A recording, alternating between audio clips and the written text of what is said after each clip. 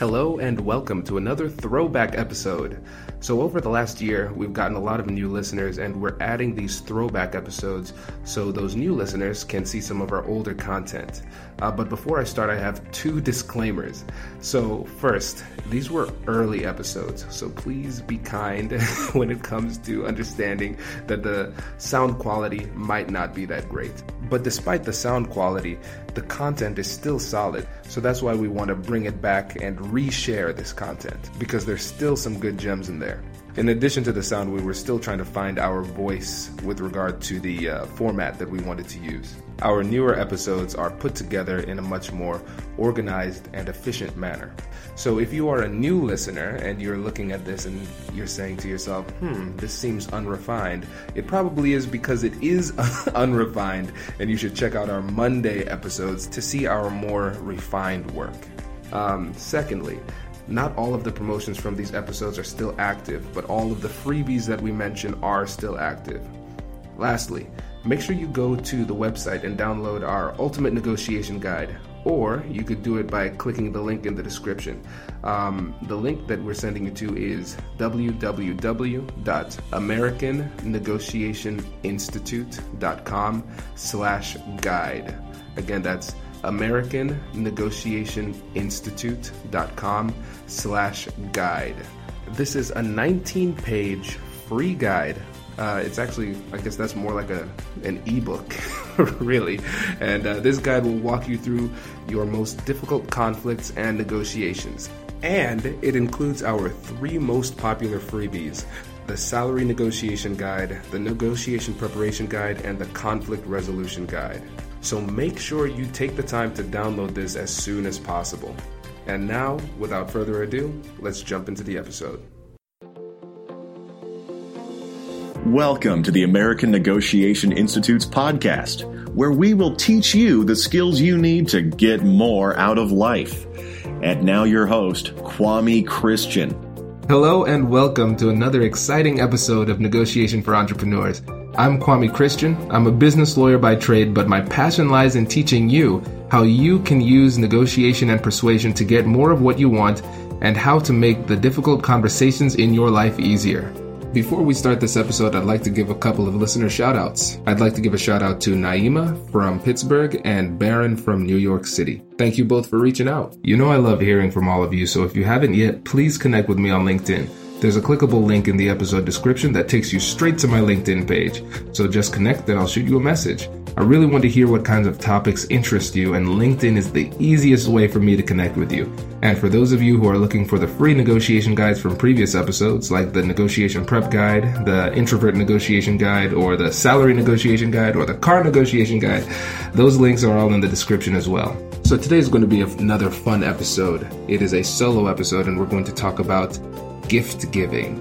And so gift giving is a surprisingly complex topic. You have to consider the message you send to the recipient with your gift. You also need to consider the message you send to the people who are around you with the gifts you give to other people. And what's really funny about this is that as I did more research on this topic, it just exposed what I already knew. I'm really bad at gift giving and especially gift receiving. I mean, really, really bad at this. And so I'll share some of my stories as we go through this episode. So what we're going to do is we're going to start off with some barriers to successful gift giving. And then we are going to move on to how to give a good gift. And then we're going to wrap this up by talking about how to be a good gift recipient. So barriers to gift giving. Let's start off with biases. Before we get into biases, I want you to remember that biases aren't always negative. They're positive biases too. So think about the sports teams you like. You have a positive bias towards those teams. That's why almost every parent thinks that their baby is the smartest, cutest baby in the world, because they are biased towards their child. The biggest issue with gift giving is that we filter our perspectives on how good a gift is through our own biases. So we often find ourselves giving gifts that we would find interesting or we would like. So for example, I might think the book Getting to Yes is a great stocking stuffer for everybody, but I need to keep reminding myself that not everyone thinks like me. One of the biggest mistakes we make is that we get people gifts that are based on our assumptions, and those assumptions may not even be true. So I just finished a book called Give and Take by Adam Grant. It's a really cool book that talks about generosity and how you can use generosity to be more persuasive and use generosity to advance your career in general. In that book, he mentioned this really interesting study about gift registries. And so people put up these gift registries for their weddings and they say, hey, I want this thing like a blender, a microwave, et cetera, et cetera.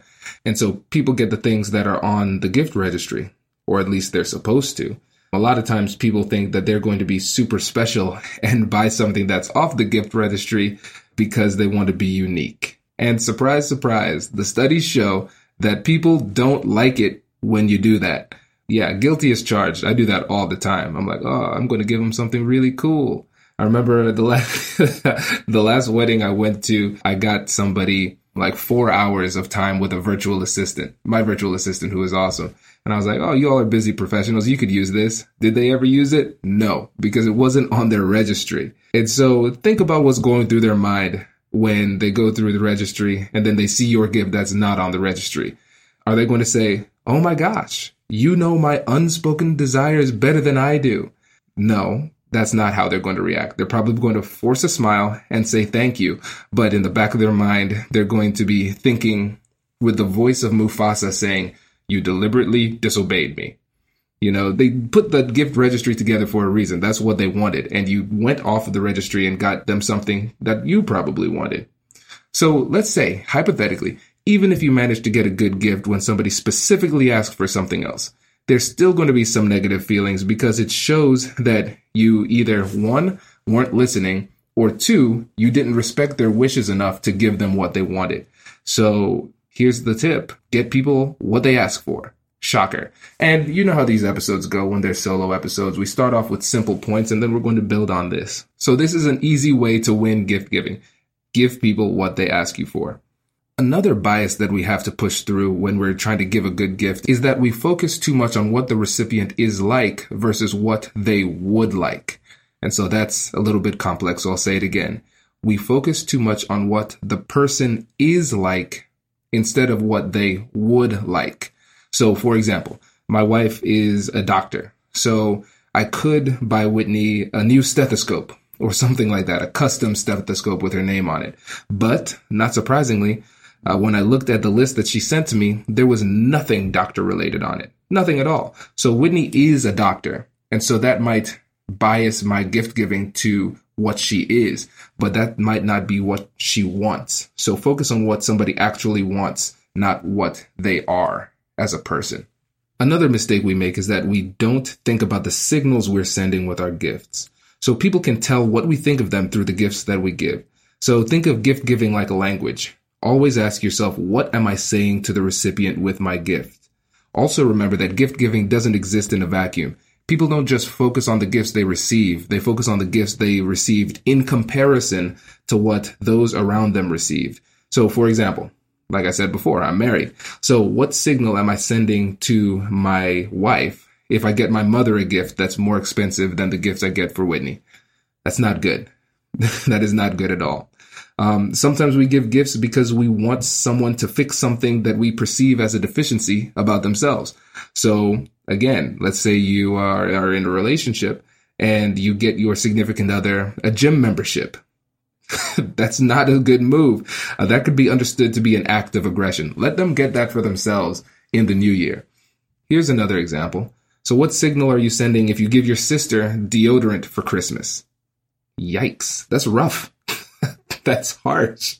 So always ask yourself, what is the worst signal that they can interpret from my gift? And see if you could live with that negative interpretation. If you can live with the consequences of that signal, then go ahead and buy the gift. But always try to take their perspective and understand what they think this gift means. Another interesting problem you might run into is that sometimes your gift might seem disproportionately nice. It may raise suspicions. So they might think to themselves, what does this person want from me? Or what did this person do that they're trying to make up for with this gift? So try to make sure that you have a good understanding of the level of gifting that's going to happen, because if you overshoot, that could be a problem too. And so that leads into the next thing, expectations. We need to make sure that both the gift giver and the recipient are on the same page with regard to the kinds of gifts that will be given. So in general, with relationships, just in general, friendships, romantic relationships, whatever, business relationships too. One of the biggest things that destroys these relationships is the violation of expectations. We saw things going one way, the other person sees things going another way, and then without doing it intentionally, we break somebody's heart or disappoint somebody because they have expectations on your behavior that you didn't have for yourself. So it's important to be explicit with these. So if there's an imbalance in gift giving and the gift received, your cheerful holiday gift exchange can turn into a serious source of embarrassment for the recipient. You always want to make sure that there's some kind of parity between the gift that is given and the receiver.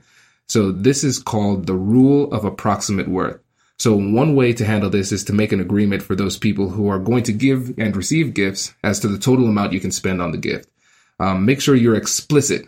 Make sure you are explicit, because sometimes people aren't on the same page with regard to the amounts that you agree upon.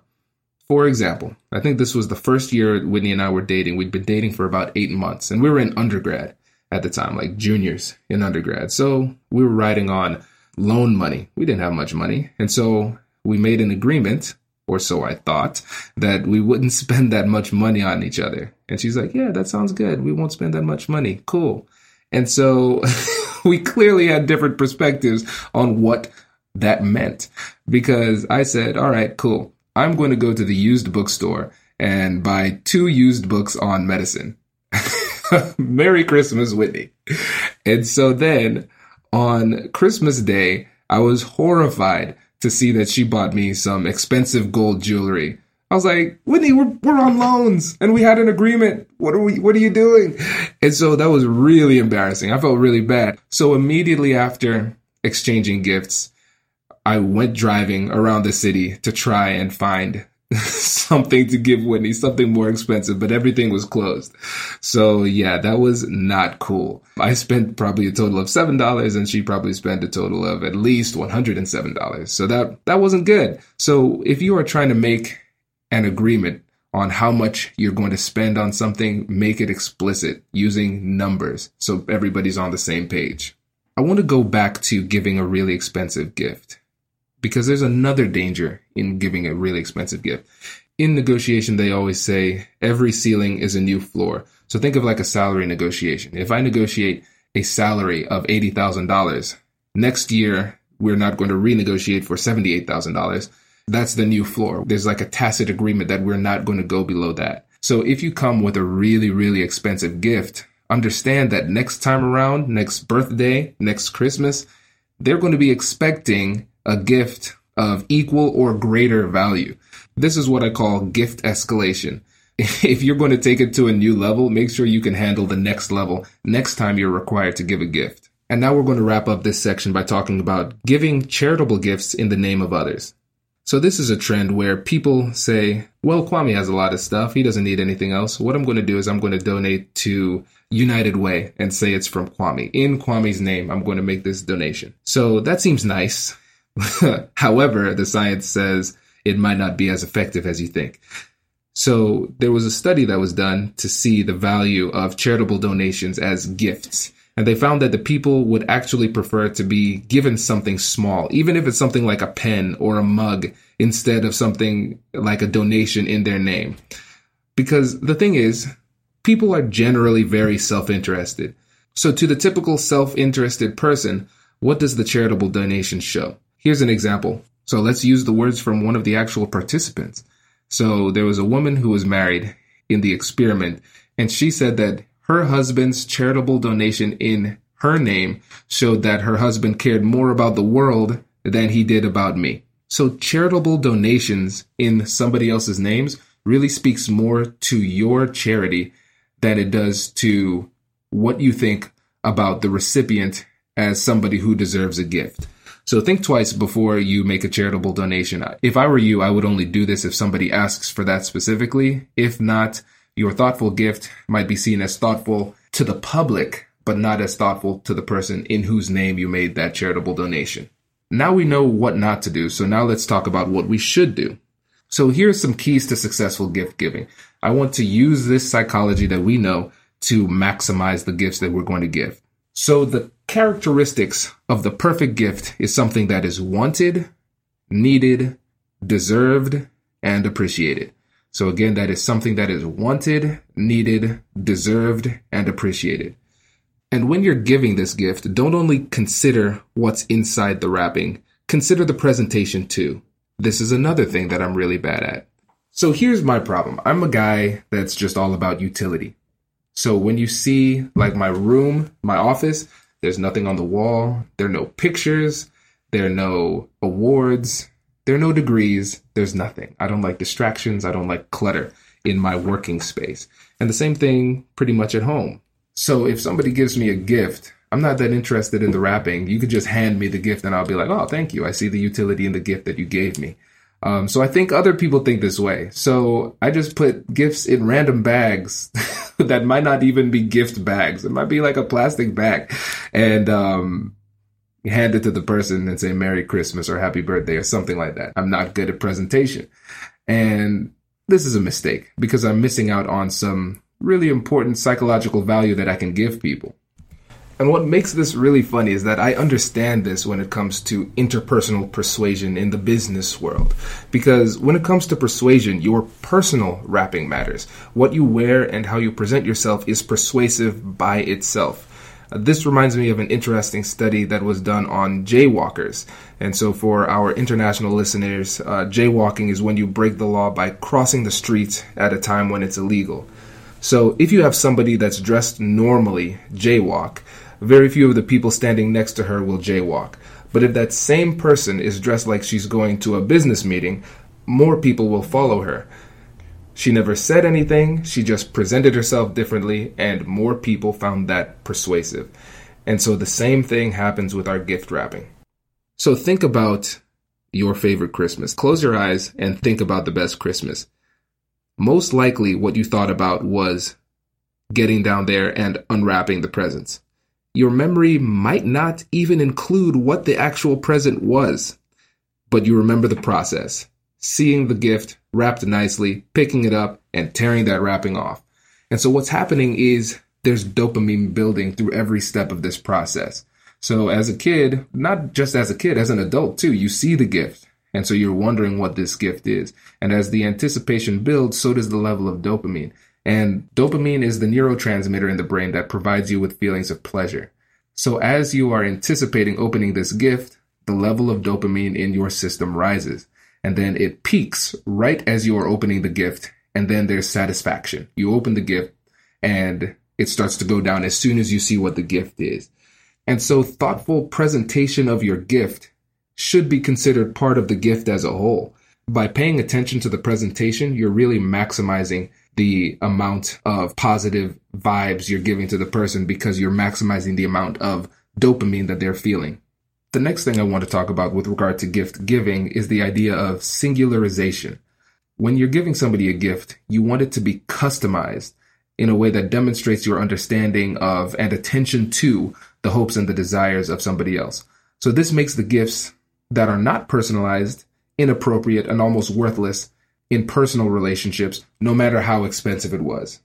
So to my example, if I give people 25 of my favorite negotiation books, and I give that same gift to all of my other friends, it's not going to be as valuable, even though I spent a lot of money on it, because it wasn't done with them in mind. I was thinking more about me, and I wasn't thinking about them in particular. When people receive a gift, they want to know that you care about them as a person and what makes them uniquely them. So the best gifts are the ones that allow you to give the person exactly what they want in a way that matches these characteristics of something that's wanted, needed, deserved, and appreciated, but adds a little bit of personal flair without taking away from the rest of it. And if you can strike that balance, you've picked out the perfect gift. Also, when it comes to gift giving, don't always think that more is more. Sometimes less is more. So there were several studies that demonstrated that people average the value of the gifts that you give. So what does this mean? It means that if you give an expensive gift and then you give a few small, unimpressive gifts, it decreases the overall perceived value of the gift-giving experience with the person because they average the value of the gifts. So if you give a $100 gift and then you give two $10 gifts, people are going to average that out and it'll be less impressive to them. However, if you just give one big gift and that's all, the average of that one big gift is a higher value. So you would actually be better served doing that. Now, let's say if you've already picked out these mini gifts and you're like, Kwame, what should I do? I already have these gifts picked out. Never fear, I have a solution.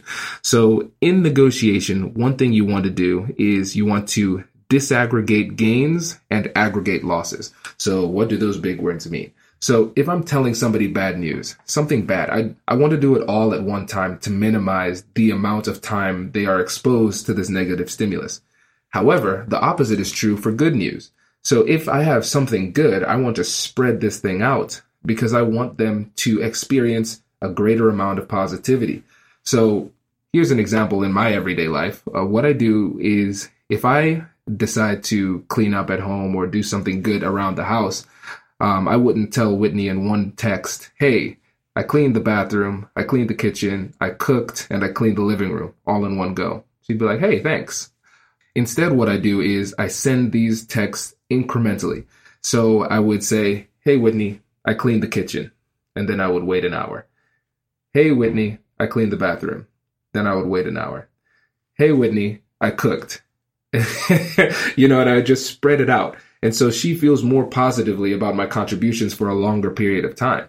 So in terms of gift giving, what I would suggest, if you've already bought those small gifts, I would give them as surprise gifts early. And so they're like, oh, I wasn't expecting this. That's nice. Thank you so much. And then you just say, if you like this, it's going to get better on the 25th. And then a couple days later, you give another small gift. Oh, my goodness. I wasn't expecting this. This is really cool. And then it's like, well, there might be another one. Who knows? Or maybe there's another one just coming on the 25th. And then you give them another one. And so you're spreading out the enjoyable interaction over a longer period of time. And then it culminates in one big gift. So on the actual gift giving day, you're focused entirely on the big gift and the average value isn't taken down by those little gifts. And this ties in nicely to the primacy and recency effect. So this literature comes out of memory. People remember things that happen closer to the beginning or closer to the end. So those things that happen in the middle are often forgotten. So if I were to give you a list of random things to remember, you will remember the random things at the beginning and the random things at the end, but it will be really tough to remember those random things that are tucked in the middle. So with regard to gift giving, what is the relevance? I suggest that you give your best gift either really early or really late in the gift giving process. So that means if let's say it's a family gathering and there are 4, 6, 8 of you, push the receipt of your gifts to the beginning or to the end. However, if I were you, I would prefer to wait till the end and make it the last one. So not only does the recipient remember, but also the other people who are at the gift exchange will remember it as well. It also increases the anticipation for your gift, which gives you the opportunity to increase the amount of dopamine in their brain as they anticipate this gift. And so you could do this one of two ways. You could just say, as they reach for your gift early or in the middle of the gift giving process, say, wait, no, save that one for the end. Or you could be super dramatic and you could say after the entire process is over, or during the process, you could let them know that there's another gift, but it's not down here yet. And I'll bring that out at the end. And so they're wondering, I wonder what that gift is. Intrigue and anticipation really ramps up the amount of dopamine in people's brains. So play that up as much as you can. Another interesting effect of this is that when you tell them that a big gift is coming at the end, throughout the entire process, as they're opening other gifts, they are thinking about your gift that's coming. They're always wondering, I wonder what she got me. Then when it's finally time for them to open their gift, the dopamine levels will be at an all-time high. And the beautiful thing about it is that their entire attention will be focused on your gift.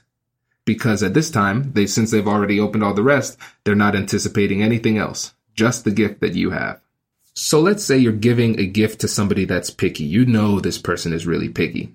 Typically, according to these studies, somebody who's picky will likely get one of two things. They will either get exactly what they want, or they will get some kind of gift card so that that person can make the choice for themselves. Actually, going deeper into these studies, They also show that we typically spend less time shopping for picky people because we know it's going to be one of those two options. Either you do what you're told and get them what they want, or you get them a gift card and let them handle it themselves, which is actually not that bad a situation. That makes your job pretty easy, and it relieves pressure on the gift giver, which is you. So gift cards are one of the best gifts you can give somebody. It has the practical functionality of cash, but when you are receiving a gift card, you almost feel obligated to spend it on gift-like things. Of course, if you wanted to, you could use it to buy mundane things, but it almost feels like a misuse of the gift. So you feel obligated to ball out on some frivolous stuff, which is fun for them. Psychologically speaking, people feel less guilty when buying something with a gift card when compared to spending their own money on debit cards, credit cards, or cash. If you decide to go the route of getting a gift card, get a gift card that is more general than specific. For example, I'm not a handy person. I don't fix things in my house. Whitney, she's a doctor. She has that sciencey background. She likes figuring stuff out. I like paying other people to do that for me because it frustrates me to no end. So if somebody were to give me a gift card to Lowe's, I would have no idea what to do with it. So if you're going to get a gift card, the best gift card to get is something that's really general, like a Visa gift card or a gift card to a store that has a lot of options like Target or Walmart. Because numerous studies have demonstrated that gift cards that are very specific actually take longer to be redeemed, and they're more likely to never be redeemed by the recipient. So what if the person that you're buying for didn't tell you what they wanted? I'll give you a couple negotiation techniques that are super simple that you can use right now to get this information out of them. So option 1, ask them. Okay, so that's pretty straightforward. Always ask with an open-ended question like we mentioned before. What would you like for Christmas? Now, if they're difficult and they say, whatever you get me is fine, because they don't want to feel greedy, you can move on to plan B, which is reality testing. So if you had to pick the perfect gift that's within my price range, what would it be? If they are still reluctant to say something, you can move on to plan C, which is guessing. Yes, high-level negotiation technique here, but shockingly simple and shockingly effective. And so you could say, hey, I'm at Target right now. I'm looking at skinny jeans. Is this what you want? And this is a guess that is intentionally structured to get a no. Remember in our episode with Chris Voss, how he said you want to get to a no eventually, so you can figure out what people's limits are? This is one of those examples of guessing in a way that's structured to be a no. And so then, of course, they say, no, I don't want freaking skinny jeans for Christmas. Then you can say, okay, so what would you like? What did you have in mind? If they keep being difficult, you can ask a specific question. Which section would you suggest going to? Now you've given somebody alternatives. The open-ended questions weren't working, so now we've narrowed it a little bit by giving some options. And then they say, okay, electronics. Great. So would you like an iPad, an Xbox, something like that? Again, we're using a closed-ended question that's a guess that's designed to get a no. They say no, then you're like, okay, so what should I get? Now again, we've gone back to the open-ended question because it's designed to give them free rein within the parameters that we've created through the series of questions. So what should I get? We've already narrowed down our options to the store of Target, to the Department of Electronics, and something that is not an iPad or an Xbox. And now we can effectively get to the point where they tell us what they want for Christmas. If you're trying to give a gift that's meant to foster a stronger relationship with the person, consider getting a gift that's more experiential. For example, if you're trying to get closer to somebody, give a gift that's in line with the criteria we mentioned before, but one that allows you and the recipient to experience something special together. What's really interesting about this is that experiential gifts strengthen the relationship more than material gifts, even if you aren't there to experience the thing with the person. It still has those added benefits. So when I say experiential gifts, I'm talking about gifts that are not material. Gifts that require somebody to get up and do something. So something like a cruise, if you have the money to float that one, or a tour of the city, or something like that. Something that is going to be experienced, not used. So you know how people always say money can't buy happiness? There are a couple caveats to that. So the first caveat is in America, money can buy happiness up to about $60,000 or $70,000. Then it pretty much plateaus after that because you don't have typical financial stressors. The other caveat is that money and things can't buy happiness, but experiences can make you happy. And money can buy experiences, and those experiences then can make you happy.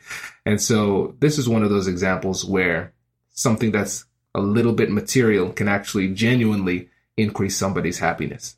Okay, so let's wrap up this episode by talking about how to be a good recipient. So judging by what I said before, you can tell that I'm not so big on material things. For example, the last few Christmases, what I ask my family to give is something that I never get, but I tell them, listen, we have two options for gifts for Kwame. We have plan A. Plan A is get me nothing.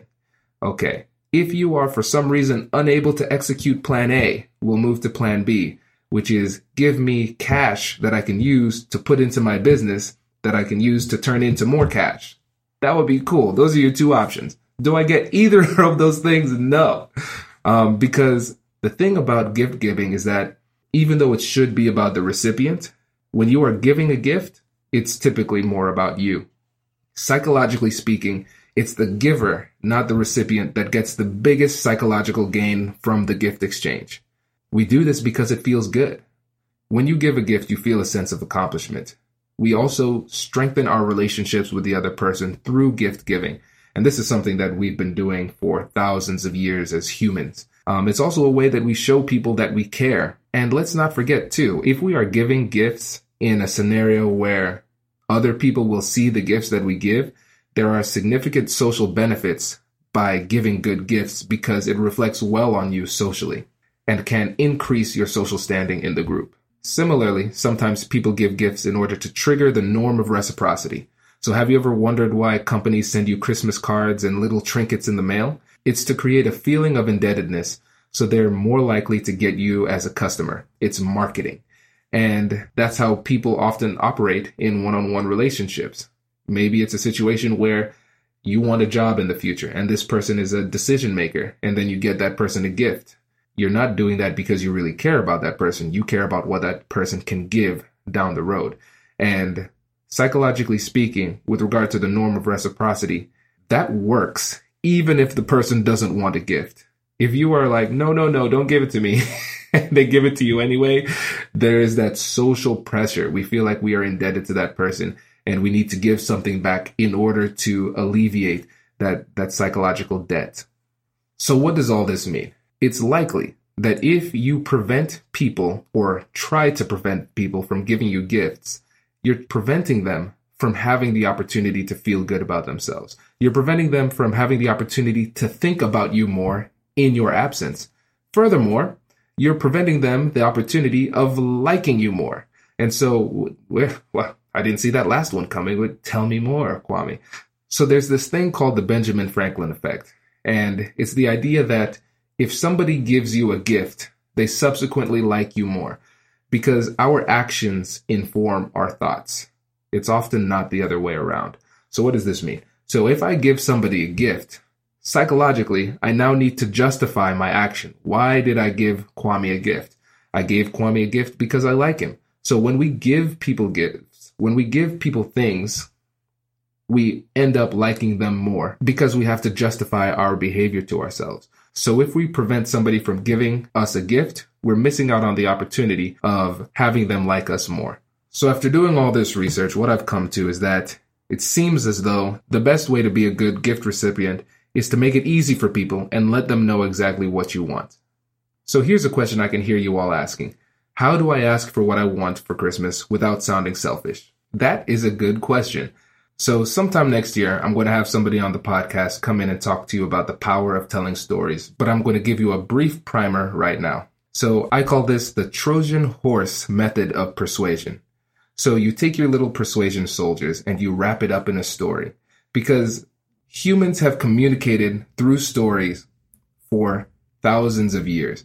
And whenever somebody tells a story, we can't help but listen. That's how we communicate the best. So when you tell somebody a story, they eagerly accept the story and your persuasion soldiers get into their brain and go to work. So here's a story that you can tell in this situation. So I was listening to this podcast on negotiation, and the guy was talking about the power of gift giving. And he mentioned a study where they surveyed couples who created a gift registry for their weddings. It turns out that they prefer getting things that are actually on their wedding registry because the most thoughtful thing you can do is show that you listen and care by giving people what they ask for. What a concept. And then you can end the conversation right there and let your little persuasion soldiers go to work. And then later in the day or the next day, you can send a text message saying, I don't know if it's too late, but if you're having trouble picking a gift for me, here are a few things that I like. Notice that I didn't say tell them this. I said text this. So why? What's the difference? The reason why you want to do this is because you want to create a paper trail. Because if you do this, they can't say that they misunderstood you or they forgot because you took time to write it down in plain English and it's going to be on their cell phone and most likely they have that all the time. So there it is, your holiday guide to gift giving. I hope it was helpful. I know it helped me because after going through all of this, I realized I definitely needed some help. But before we go into the outro, I want to let you all know that we're ending the year with a bang. We have a big name guest coming onto the podcast on the 26th. So make sure you tune into that episode to learn the keys to persuasive leadership. It's going to be our first episode on leadership and it's really good with a really great guest. So do you want to know who it is? I could tell you, but I'm not going to do that because I want to build anticipation. I want that teaser to dangle out there to keep you curious. So just keep your eyes out for the next episode and it's going to be a good one. But in the meantime, I hope you enjoy this holiday season, however you celebrate, and I will catch you in the next one on the 26th. Have a good one. I hope you enjoyed that episode. If you find this information helpful, please leave a review and subscribe. My goal is to teach these skills to as many people as possible, and leaving a review helps our search results, which helps us to reach more people. Remember, success and failure is determined by how we handle these critical conversations in our lives. My job is to make these difficult conversations easier while getting more of what you want in the process. I've had the opportunity to provide these negotiation and mediation services to a wide variety of professionals, including lawyers, entrepreneurs, and warring business partners. I do this through a simple 3-step process: situational analysis, strategy creation, and plan implementation. First, we analyze the situation to get a lay of the land and understand exactly what we're dealing with. Then we use the information from our analysis to create a customized strategy for your situation. And then we work with you to put these powerful strategies into action so you can close the deal or resolve the conflict. If you don't prepare properly, you run the risk of missing out on these critical opportunities. Remember, negotiation is the art of deal discovery, not deal making. I will help you to find the best deal possible, and I'll teach you how and when to walk away from a deal that's bad for you. Sometimes the worst outcome in a negotiation is a deal that never should have been made. When we work together, you'll know that you've put yourself in the best position for success. Feel free to connect with me on LinkedIn or shoot me an email if there's a specific problem or opportunity you'd like to work through. Thank you so much for listening, and I hope you have a great week, and I'll catch you in the next one.